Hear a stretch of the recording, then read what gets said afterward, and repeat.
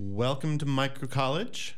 Today on the podcast, we are honored to have as a guest Lucien Dante Lazar.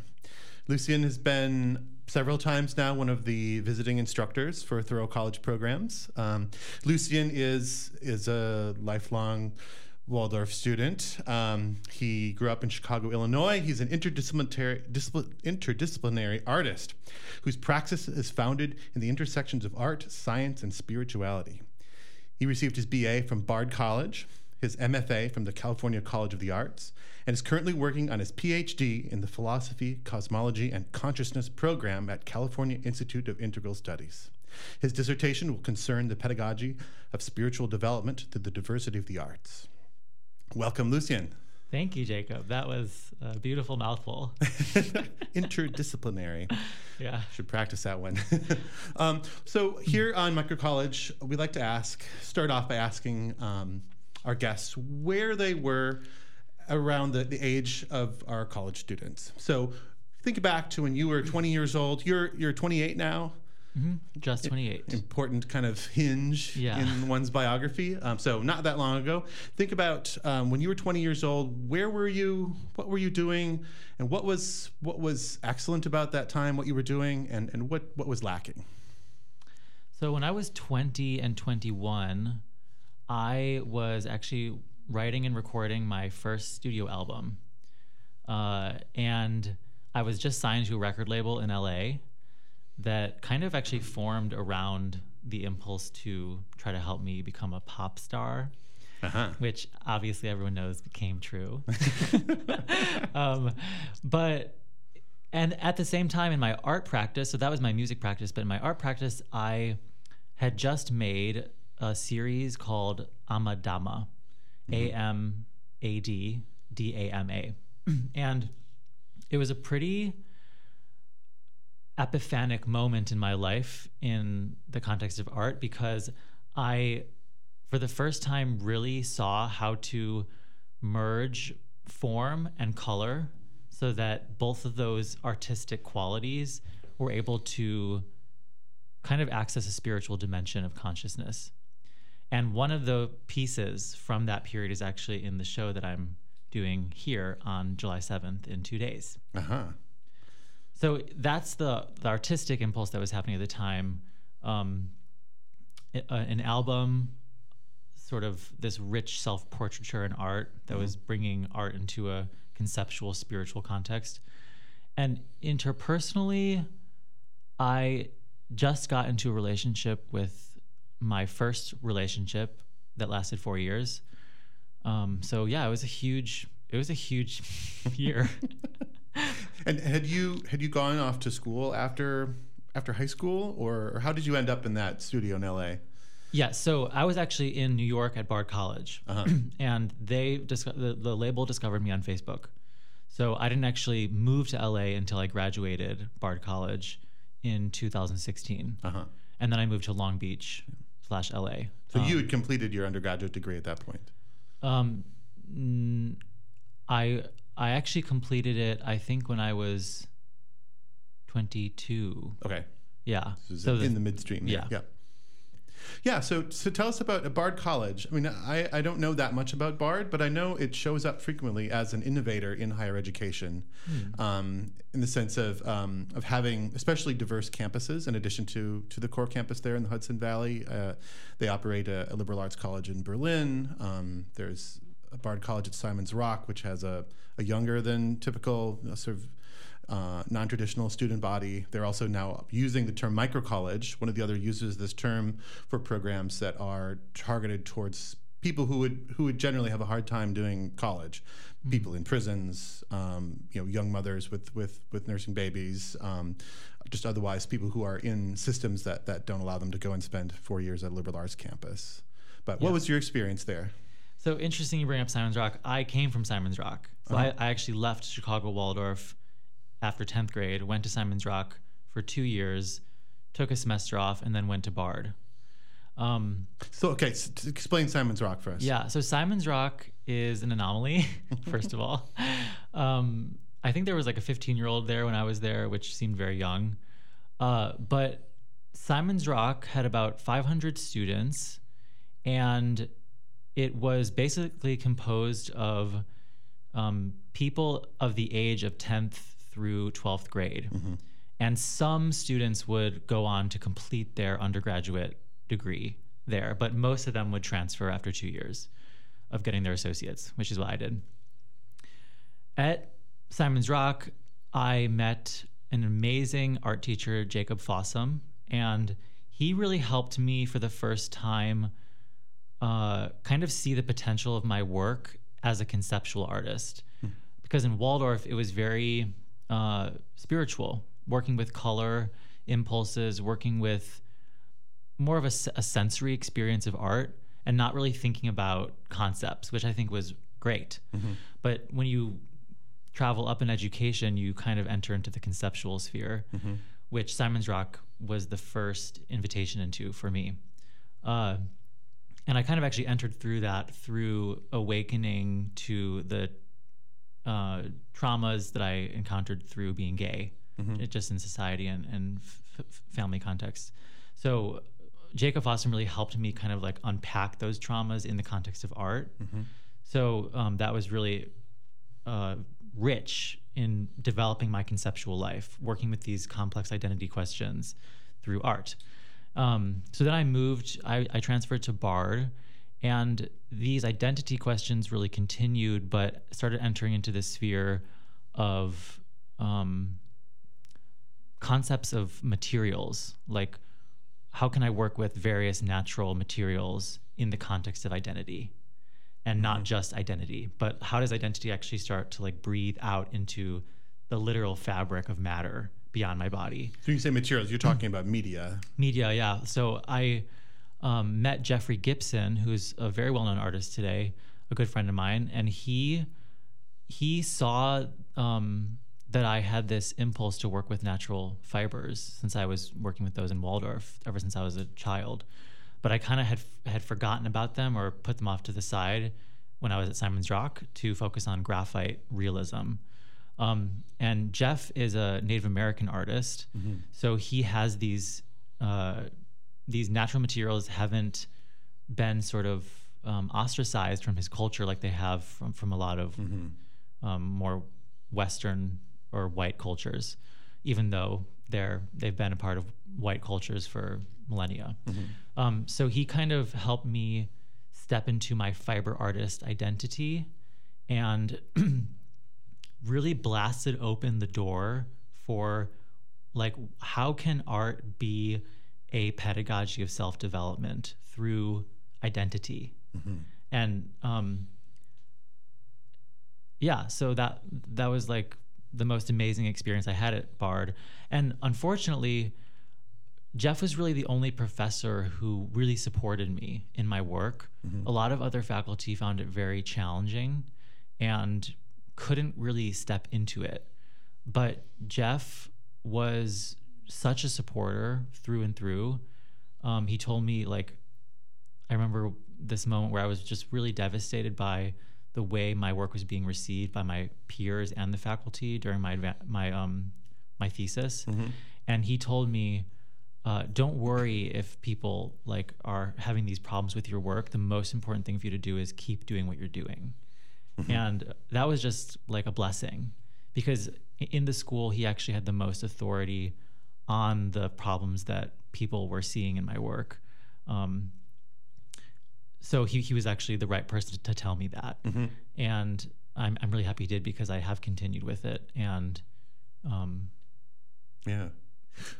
So that's a striking story for a variety of reasons. I mean, one is that you seem to have found a really key mentor. Right? You know, that connection with a figure, an older person, a person who's got experience in some sort of field, but also who sees you, sees your work.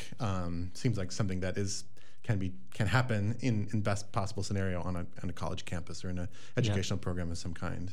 Yeah, and it was life-changing. Like, Jeff, we've kind of migrated. I mean, many years ago, we moved on from mentor, like student to friends, peers in a way. But he really kind of accessed every single aspect of my life at that time. He helped me with my sexuality. He helped me with my art. He helped me with you know, my ideas about the world. And without him, I would not have survived at Bard, because I really needed someone who was kind of so generous with their time. I was kind of demanding in a not a conscious way, but I did need that. So he stepped up to the plate and gave it to me. And was able to do that. Yeah. Is there anything that you could see that facilitated that, or is that in spite of structures that were there? It was kind of in spite of structures that were there. I mean, in grad school, you always talk about how you go to grad school because of the faculty. But in undergrad, you kind of go to undergrad to get a degree. And I didn't know anything about Jeffrey Gibson when I went there. But in the first class I had with him, it was called, I actually forget the name of it. But basically, I made this like 13-foot tall cardboard penis. And I just thought it was like, I was like free, like in art, like it was like the biggest thing I'd ever made, and it just like came out of nowhere. I don't know what happened, but I think he noticed like, oh, this kid actually has a lot of passion and capacity to like step outside the box. And it takes a mature instructor to give a thoughtful critique of a piece like that, probably. Yeah, and I think he found me funny. Yeah. Like, what the hell? So yeah, it kind of like evolved into a friendship and a obviously a professor-student relationship. And that's actually what I've looked for in all my institutions, which has been a little bit different from most students. Like, one of the things I learned through my relationship with Jeff was like, I'm a type of student that looks for deep, intimate relationships with my friends and my faculty.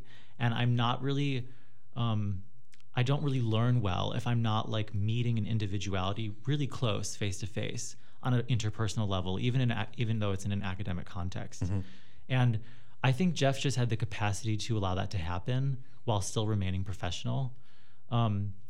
And that impulse has actually carried through to my master's degree at California College of the Arts and my current PhD degree at California Institute of Integral Studies. I can't say that either. And so like Jeff kind of showed me that really important aspect of how I learn, which is selecting one faculty member, maybe two if that's like possible, but usually it's only one, and forming a really close friendship with them, and then understanding the academia through that intimacy, really, which I think is the reason why I've liked working with Thoreau College, because I was able to kind of be that intimate, expression to my students, even though I didn't develop like one-on-ones necessarily, but it was a small class style with the freedom to do very creative, innovative work that touched on all these different aspects of personality, thought, relationship, craft. And I think that's really where my intersection is. Micro College is recorded in the broadcast studios of WDRT Viroqua 91.9 FM Driftless Community Radio on Main Street in Viroqua, Wisconsin. Thanks to Jim and all the folks at WDRT for the support of Thoreau College and the Micro College podcast. So could you talk a bit more about your graduate experience and what you did and how these kind of themes have been emerging, have followed through? Yeah. So at California College of the Arts, that was actually the most challenging institution for me, not because of, basically it was because of the institution of contemporary art grad school, which is really kind of obsessed with criticism. And the world is obsessed with criticism today, actually.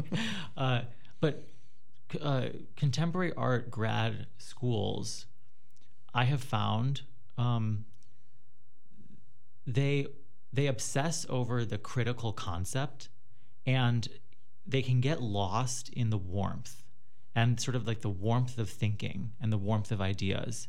And one of the dangers in obsessing over this critical conceptual life in the context of physical artworks is that you can very easily disembody your ideas from reality.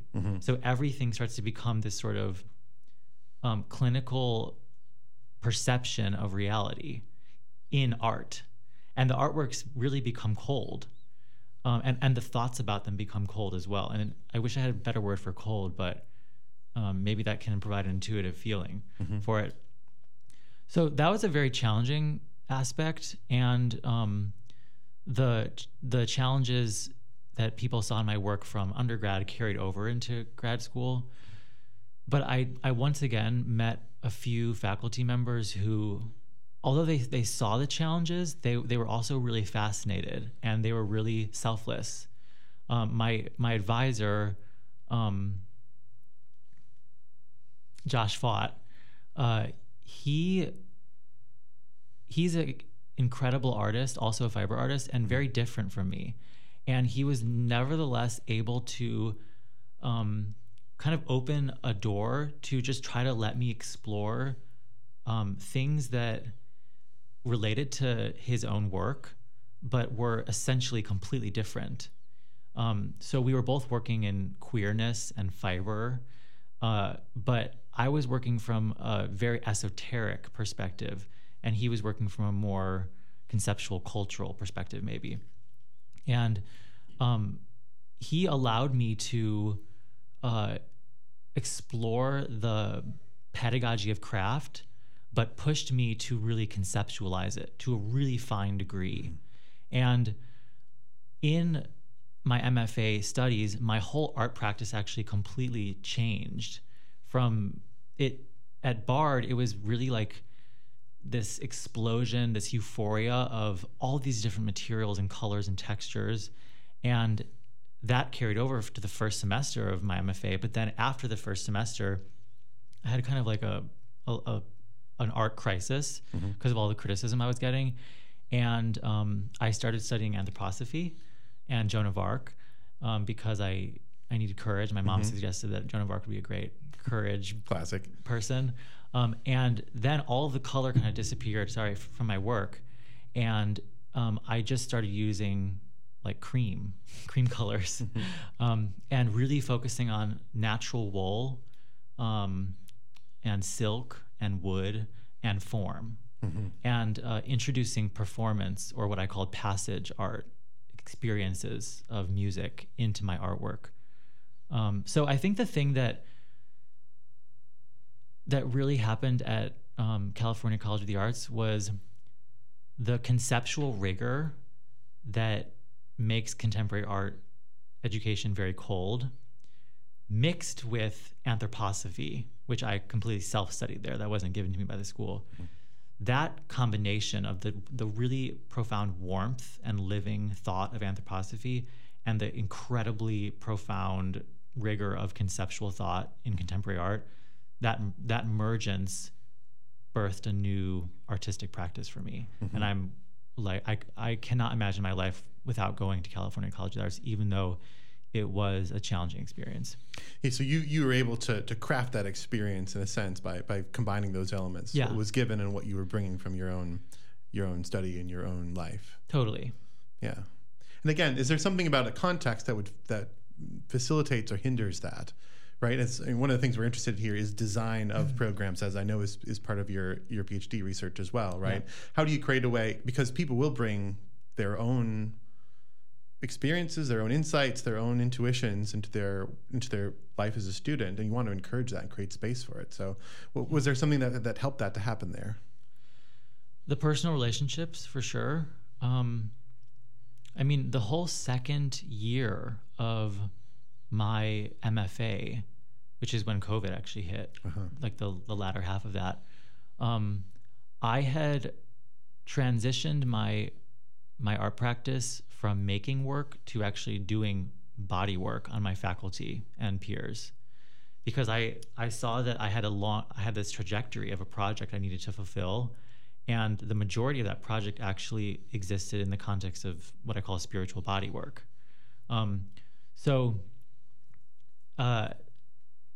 I think because of my advancement review, which was at the end of my first year, because the faculty saw that I had integrity and and capacity and what I was striving for, they kind of opened up the possibility of me engaging in a very non-traditional way with them by actually touching their bodies and being like striving to be a healer in the context of a contemporary art program. So basically, yeah, for many, many months, the only artwork I was doing was inviting faculty who consented and other students into my studio to experience a bodywork session. And then in the context of that session, I would sort of ask the patients, I guess, to draw figurative forms that were inspired out of this bodywork session. And then I was going to make those forms that they drew into tapestries and metamorphose those tapestries with the forms in them into music. Mm-hmm. So I could then basically sing back to these people who had given me their gestures of healing into music, but passing through physical art. And that's a very, I know some of the faculty members, they said no. They were like, mm-hmm. That's just like too personal. That's too intimate. Right. Some pretty like boundaries that our culture holds pretty strongly there. That was not okay, basically. I have a good friend who's a faculty member there who they supported it, but they just didn't want to be a part of it. Mm-hmm. And then Josh, he was uncomfortable with it, but interested in it and wanted to do what he could to help me, fulfill what I saw as an important artistic education. Mm-hmm. So it was kind of selfless on his part to try to like accommodate that, especially because he was one of the faculty who saw the benefit in boundaries in a traditional sense mm-hmm. between student and faculty. So I think the thing that made my evolution as an artist possible at California College of the Arts was the fact that I was trusted to a certain degree by my faculty to guide my own practice, while also holding me to the demands of a contemporary art education, which really requires you to conceptualize every single element of your work. Mm-hmm. I felt, at least. That's what they were asking of me. And what that allowed for me to do was it not only allowed for my art to enter into a new paradigm that was so important for me, but it also allowed for my thinking capacity to refine itself. And I actually, oddly enough, I don't think I would have been able to understand anthroposophy if it wasn't for my education at California College of the Arts, because of the conceptual rigor. And was it something, were you having to introduce people to anthroposophy there in order to do this? All the time. Yeah. So I think maybe that's a good point to do this. One of the reasons we're really excited to have you here, Lucien, is to introduce our audience to anthroposophy. I think in your particular practice, especially in the arts and in thinking about pedagogy for young adults, for adult people in general, how would you introduce a person who's just hearing the word for the first time to anthroposophy? Well, literally, anthroposophy means divine wisdom of the human being. So anthropos, human, Sophia, wisdom. Mm-hmm. So anthroposophy was kind of inaugurated by Rudolf Steiner, who's an Austrian esotericist and a polymath or a polyglot. I'm not sure what the difference is. The word polymath is it's a great word that I think basically means a person who's really good at a bunch of stuff, right? Great, that's Steiner. Yep. Yeah. So he was born in 1861 and died in 1925. And he is the founder of Waldorf Education, of biodynamic farming, eurythmy, which is essentially a cognitive movement art that, well, there's just a whole cosmos in that. He founded new forms of architecture. And he founded a medical paradigm. Yes. Economics.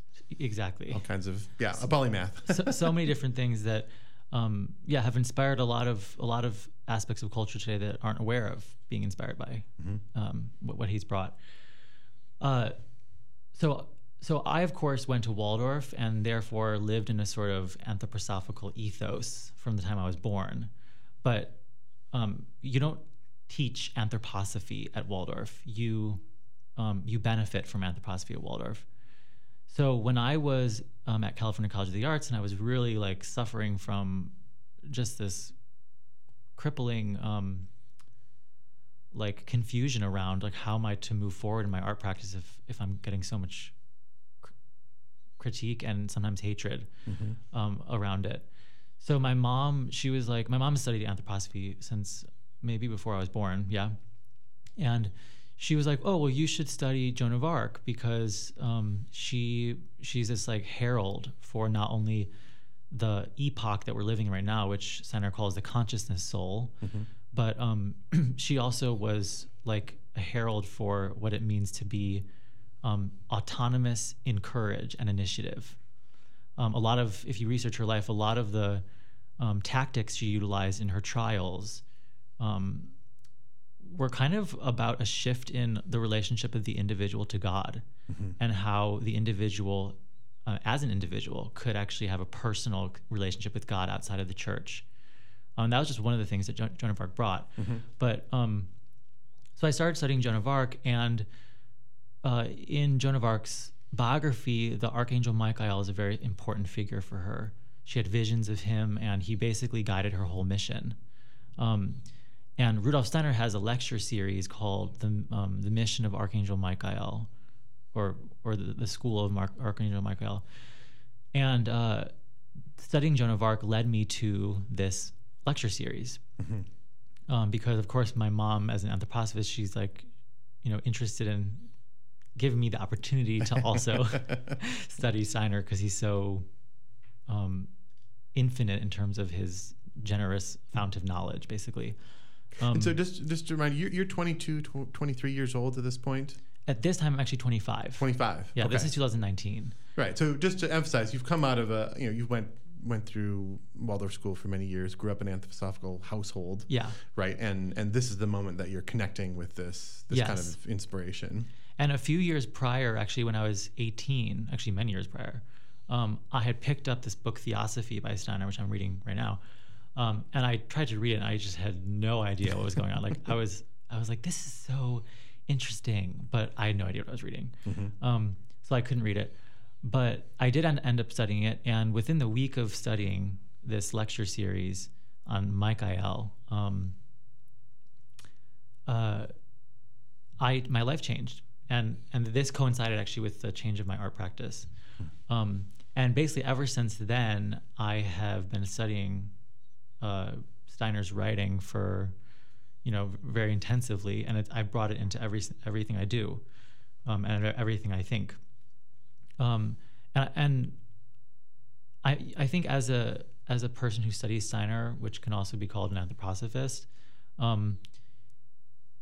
ideally the relationship to anthroposophy is constantly evolving, and ideally it brings you into deeper association with the world and your personal relationships and everything.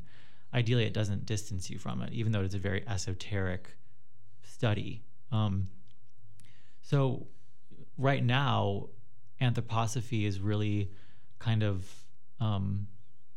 it's living in an intuitive aspect for me. It's not like it's not a sort of doctrine at all.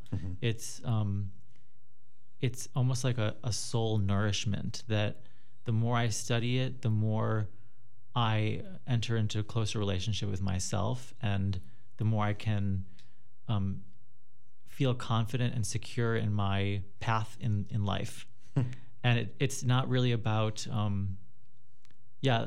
other spiritual leaders are kind of leaders in that they have a doctrine that they give to others.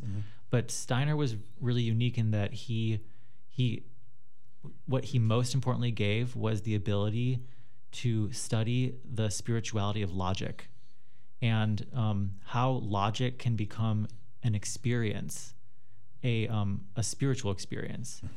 And so bringing bringing the spirituality of logic into my work, whether it's music, art, spiritual body work, art therapy, teaching, poetry, philosophy, all these different things. Anthroposophy is most beneficial for me in that it gives me a sense of logic, and that's it. Mm-hmm. Yeah, that's a great phrase, the spirituality of logic. I think I'll repurpose that for the purposes. Do it. Yeah, I think, like as with micro colleges, I think anthroposophy is challenging for some folks in the sense that it's difficult to categorize. Yeah. Right? Is it a religion, a spiritual path, a philosophy, an ethic, an aesthetic? Right? There's all kinds of different ways you might talk about it. A spirituality of logic. That's a good one. Yeah.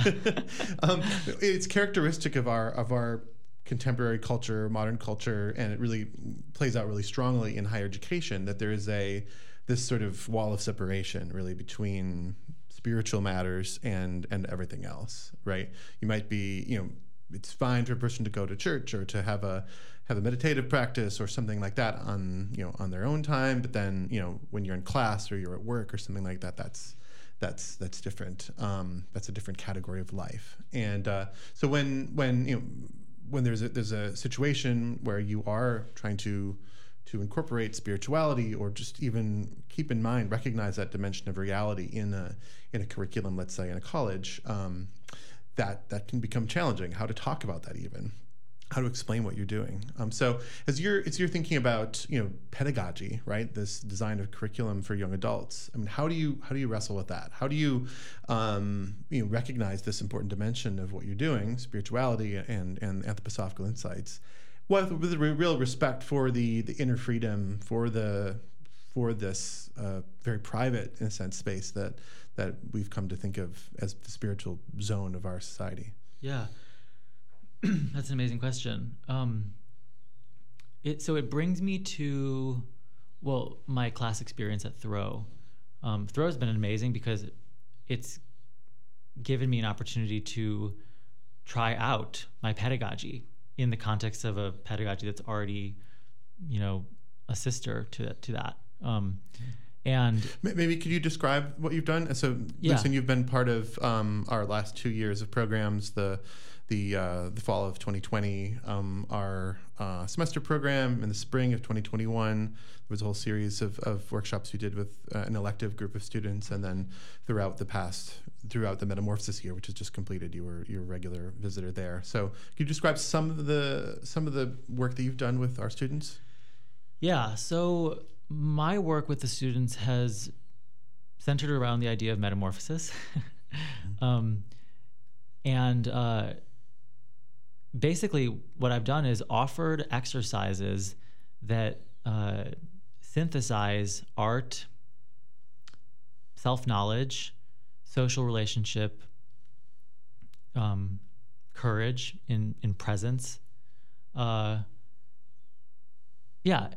and how actually the synthesis of these various aspects of reality actually can build us into a whole human being, or a human being that experiences a wholeness of self. And I think that this is why anthroposophy really works with what I'm offering, and why it works with Thoreau, because there's an intersection of a lot of different things that are seen as co-creative. So art is not separate from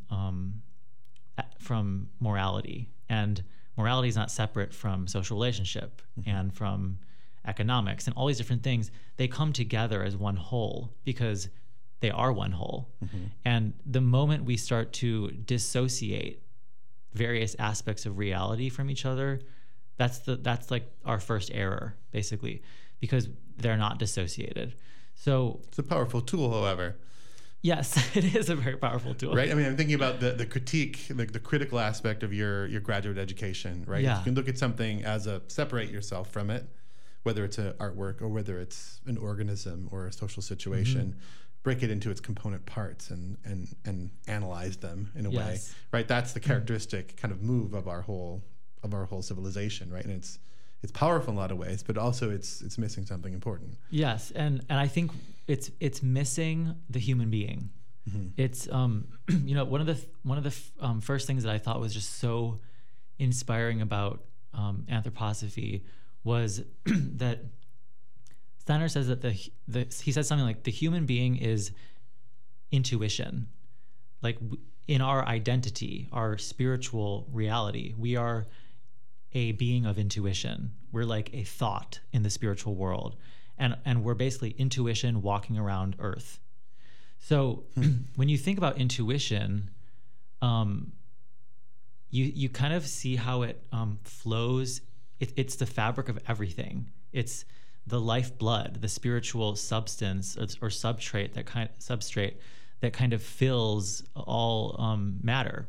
It's a invisible force, and to see the human individuality as an intuitive, invisible being that is not only living on Earth but also able to sort of permeate all other objects with thinking. Mm-hmm. That's really profound, because it shows that the human being, when we actually access that spiritual part of the human being, is the synthesis of this reality.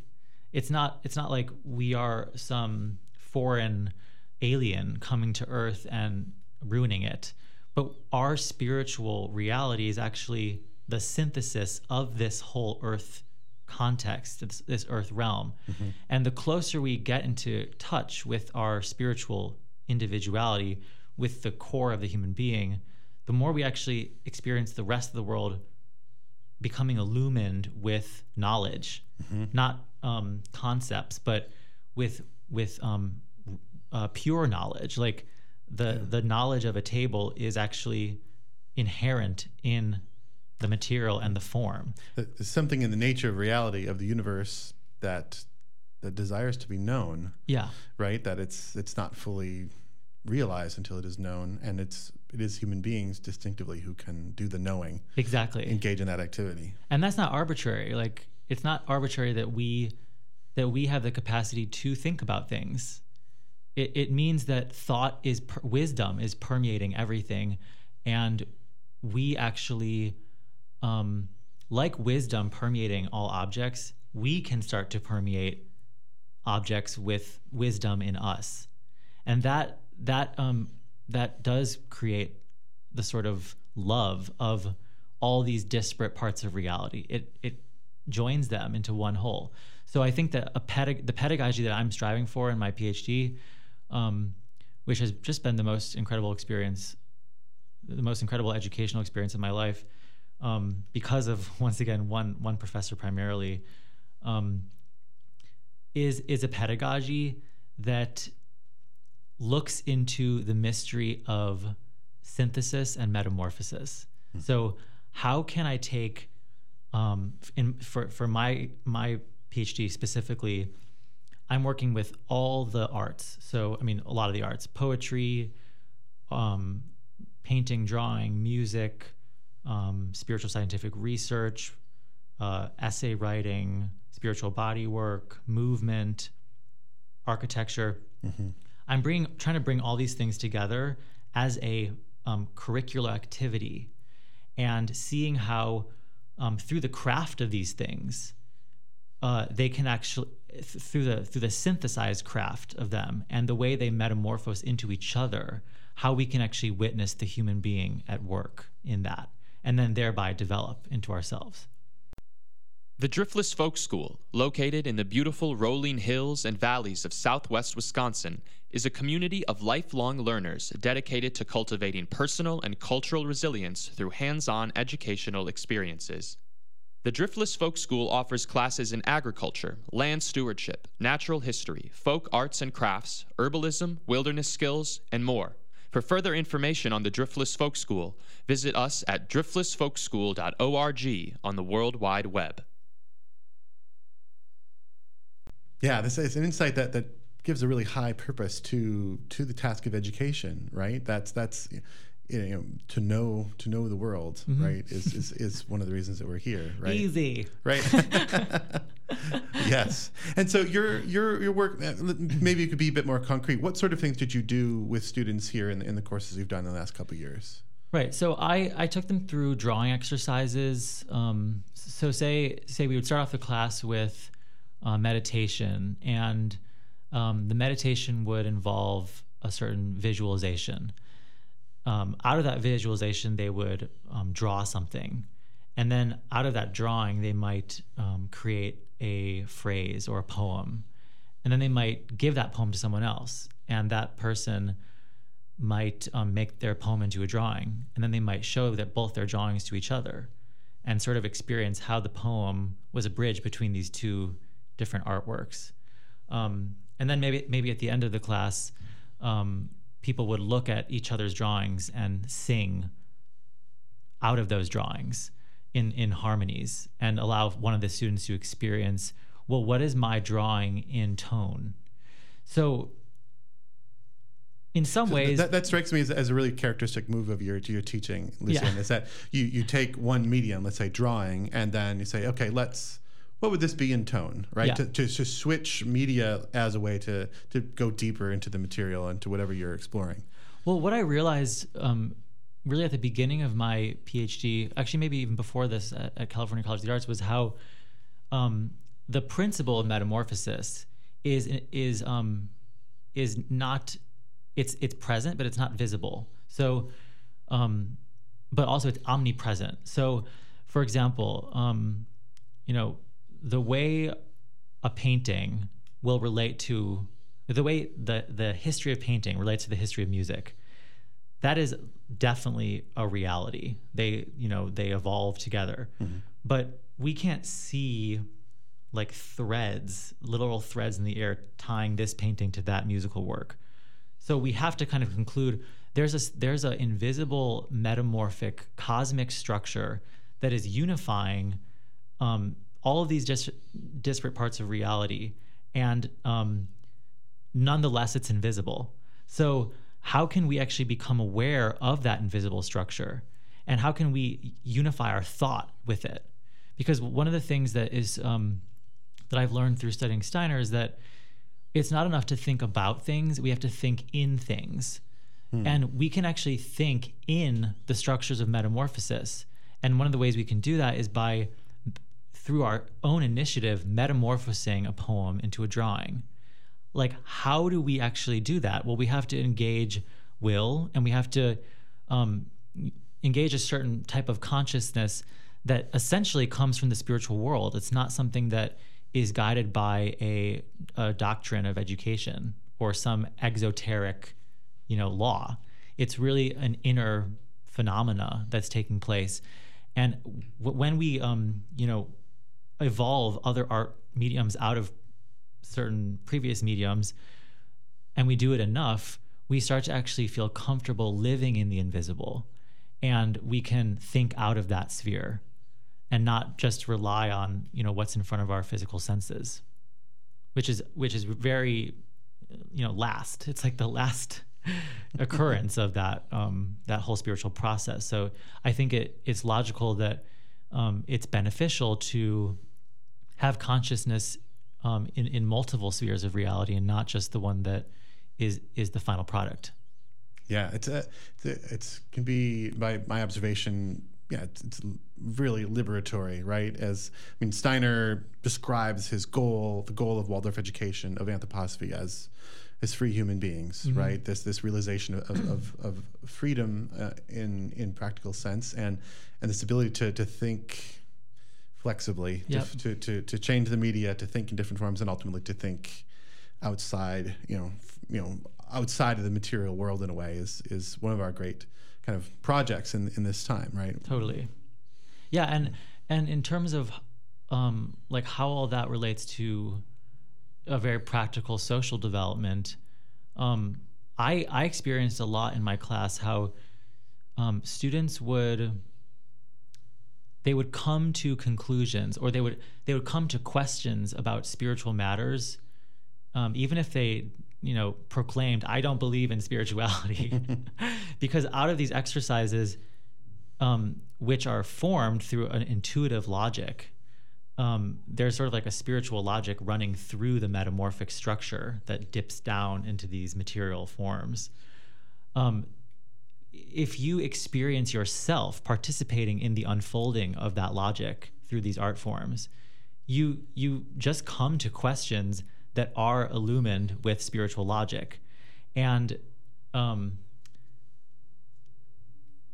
how that benefits our social relationships is profound, because if the real human being is not the physical body in front of us, but actually a spiritual karma, a spiritual biography that's taking place, and very multidimensional and infinite, we basically have to acknowledge that. We have to acknowledge that we have to be interested in the invisible of the person in order to really approach them as a human being. Otherwise, we're going to be approaching them as an object, and that's not acceptable. Yeah. Yeah. So one thing I wanted to ask you about, Lucien, is that what you're describing here is challenging on many levels. I think in the way that you described it, you challenged your instructors or at the different colleges you're at. I think also you're bringing materials that are and activities and just insights that are challenging in various ways. And Thoreau College, so micro college, very small group, but they're also coming from many different backgrounds. Many of them have no relationship to Waldorf anthroposophy or to any spiritual path necessarily, like many people in our society. There are also many of them who don't necessarily think of themselves as artists or have a practice in any particular medium. Yet my observation would be that you found a way to really connect with all of those students. So I'm wondering about how you approach that, bringing what you're bringing, both technically, but also, conceptually. You're asking sometimes people to do things that seem kind of strange. Yeah.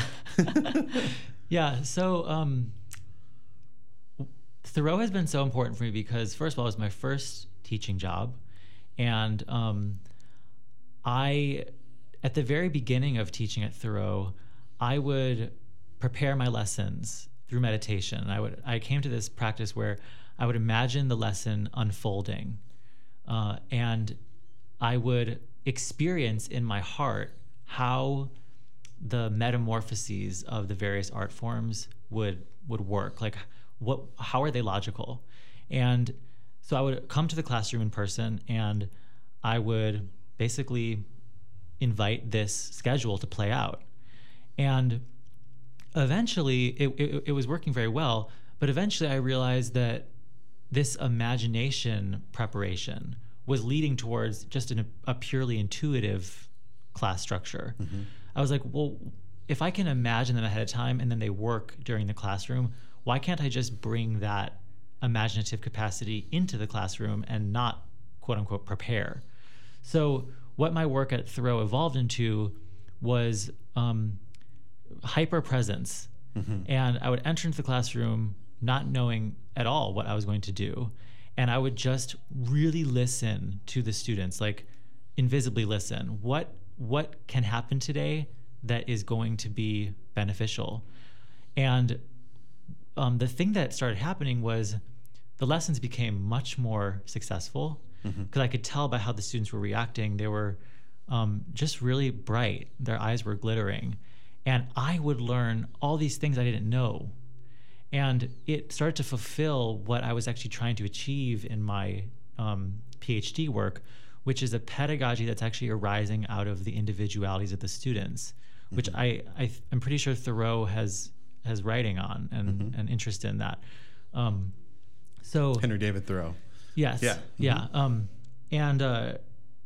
So basically what Thoreau taught me was that what Thoreau College taught me was that if we prepare our own self to arrive into a community with integrity and interest in a group of people, we can actually trust that their inner questions are going to guide our pedagogy.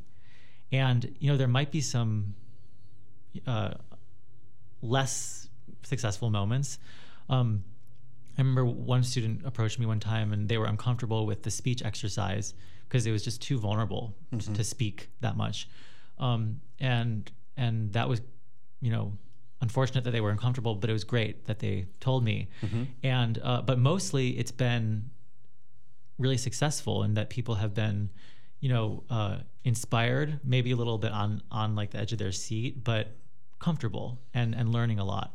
And I think it happened that way because when you're really present with other people and you're developing the capacities to think spiritually, to think in the invisible, you can build your curriculum out of what is needed by the real people, and not sort of, come to a classroom with this whole prepared thing that doesn't actually relate to the reality in the room. Right. Teaching to a standard of some kind, of standardization. I think the standard ultimately is the human being. Yeah. But you can't really approach that unless you're super interested in being present with the human being. Yeah, I think that's really well put. I mean, having been a Waldorf teacher at the high school level and really digging deeply into this through Thoreau College, I mean, this one of the things that Thoreau College is bringing to this sphere of higher education is this attention to the individual, right? I think that's one of the reasons that the micro scale is important. The types of relationships that we're trying to have between instructors and students, and between the students themselves, and just the variety of activities as well, right? If you're doing wilderness expeditions and art, and you're doing self-governance, and you're doing academic work, and you're doing physical labor, people will show up in different ways, right? The complexity of their beings themselves will be able to be expressed in some way. So, but I think it does start, like you say, with presence, right? Everyone needs to be as present as possible. Exactly. And what I also learned was that, I think you kind of were asking this, but I didn't quite touch on it. Even though my own personal development is so devoted to anthroposophy and supported by it, I don't need to teach anthroposophy in my classroom, because that's the thing about anthroposophy. It's not something you can teach. It's actually a scaffolding to come to self-teaching. So I could bring these artistic exercises and these living thoughts into the classroom, but I only would really speak about anthroposophy when someone asked me. And rarely would I kind of like give a lecture on Steiner or something. So I think that there's a tendency in people who are not familiar with anthroposophy, or familiar with it but not like in a true way, who have some bias against it, to see it as something that's inflexible and dogmatic. But actually, because it really is only at its core about the freedom of thought and the way to freely think, like what is the structure I can help build my inner soul forces so I can handle free thought. It doesn't actually require a teaching, a dogmatic teaching, or like a doctrine teaching.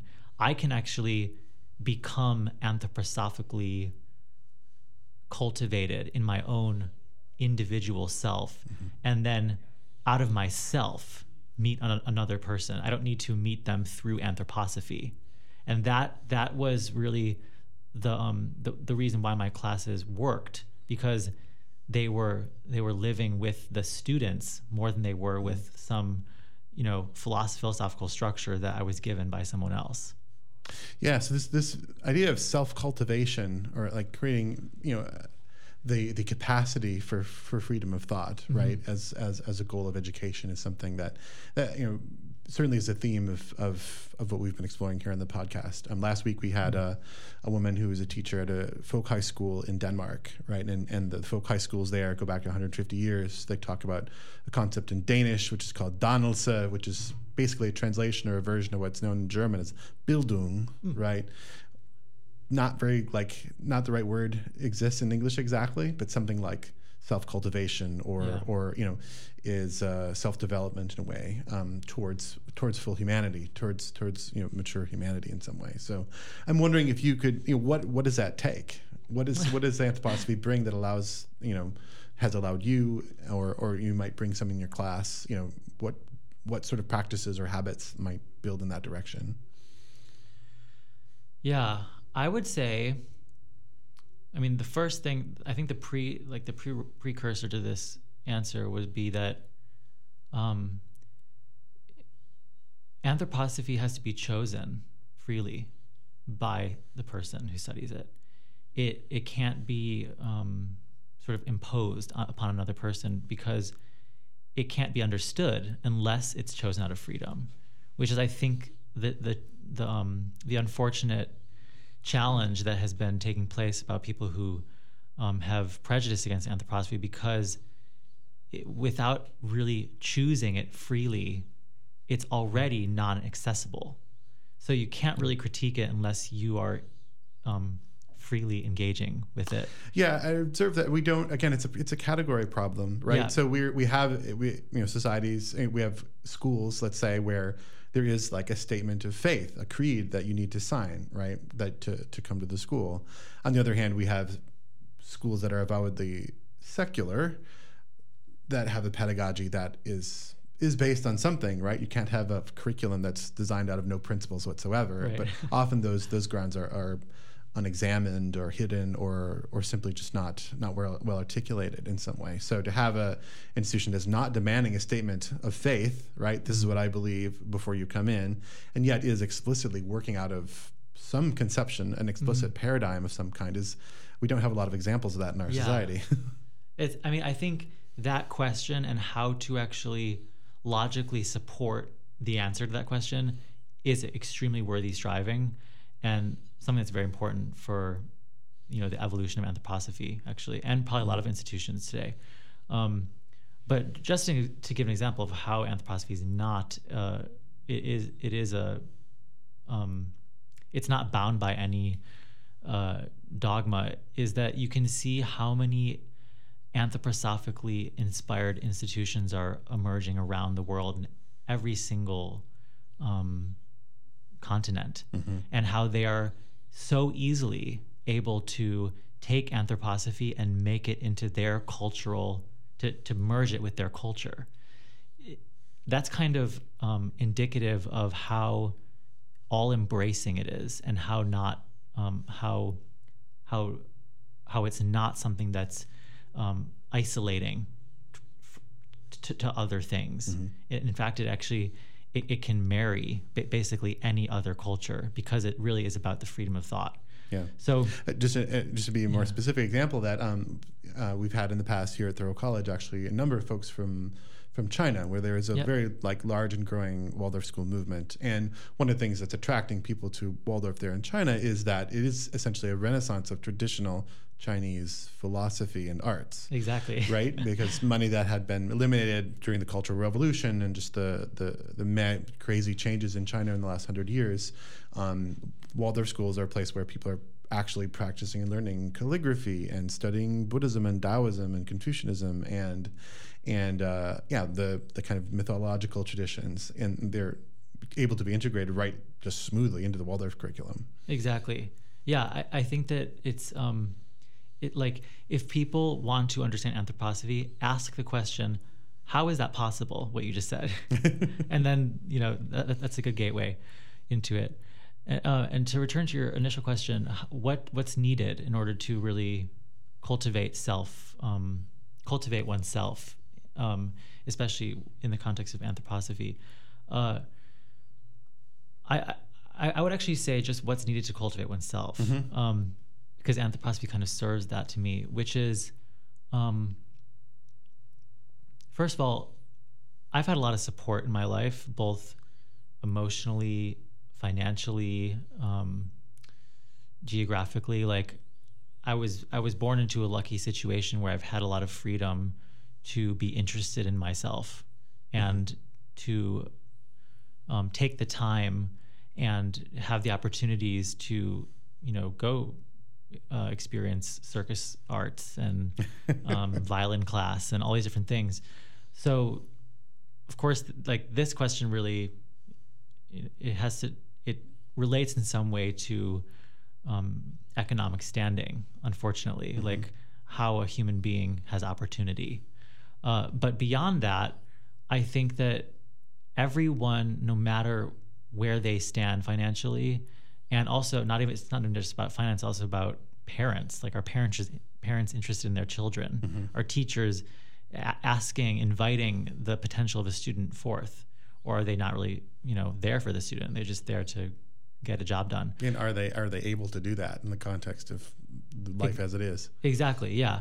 But I think that on a very basic human level, to have a humble interest in yourself, to really value the fact that you are a self, and to not be quick to make conclusions about yourself, but also not lazy in asserting and understanding things about yourself, and having that sort of walking that line between conviction of self and humble flexibility, and looking through this, like on that line, looking at all the things in your life that can give you answers and opportunities. And I think the thing that has taught me the most about myself is working with other people and teaching, actually. Like after every single Thoreau class I taught, I would drive home to Chicago. It's like a 4.5 hour drive, and I would write an essay. I would speak an essay into my phone about all the things I learned through that class and teaching. And it was because it was so inspiring to experience a spiritual reality unfolding between me and my students that was actually like the fruits of my labor with myself, because I couldn't come to that classroom if I hadn't worked on myself. So like experiencing this social relationship, and in the light of humble self-interest and a sense of personal conviction and flexibility, that was like just life-changing, really. Yeah. Well, I just also observed one of the kind of habits and practices you just illustrated there, just taking that time, and maybe thank goodness for the 4-hour drive back to Chicago, right? Yeah. To reflect on what has just happened, right? You've tried something out. You're bringing something at the bleeding edge of pedagogical experimentation. Yeah. And to take the time to really reflect on that, and to record those thoughts. I mean, that's a part of a lot of different spiritual practices, but certainly very important in anthroposophy in my experience, to on a daily basis, regular basis, whatever you're doing, to take that time to reflect on the practice, right? It's part of that dynamics of praxis that you mentioned. Completely. And yeah, actually a huge part of my PhD work has brought reflection into pedagogy. So one of the things I do is, if I make an artwork, I will then write about the artwork, and then write about the writing of the artwork to show it just becomes a document of expression. But it also, I realized that through this distillation process of reflection, you almost like step higher and higher into the spiritual world and into objective thought. Because when you're really like in the object itself, you're very immediate, and that's awesome, because that's a certain form of intimacy. But then you want to step back from it and observe it from a higher vantage point. And then you can look at that reflection and the original object in unity and see, well, what's another higher vantage point I can see by bringing these two initial documents into relationship. And that kind of like, you almost step further and further back and higher up, and you get a profound insight into the original nature of that object. Fantastic. Well, Lucien, our time has flown by here. We are so lucky to have you here today, and so lucky to have had you part of the Thoreau College programs the last couple of years. And so thank you for your time with us. Thank you so much for having me. It's been equally as amazing as Thoreau. All right.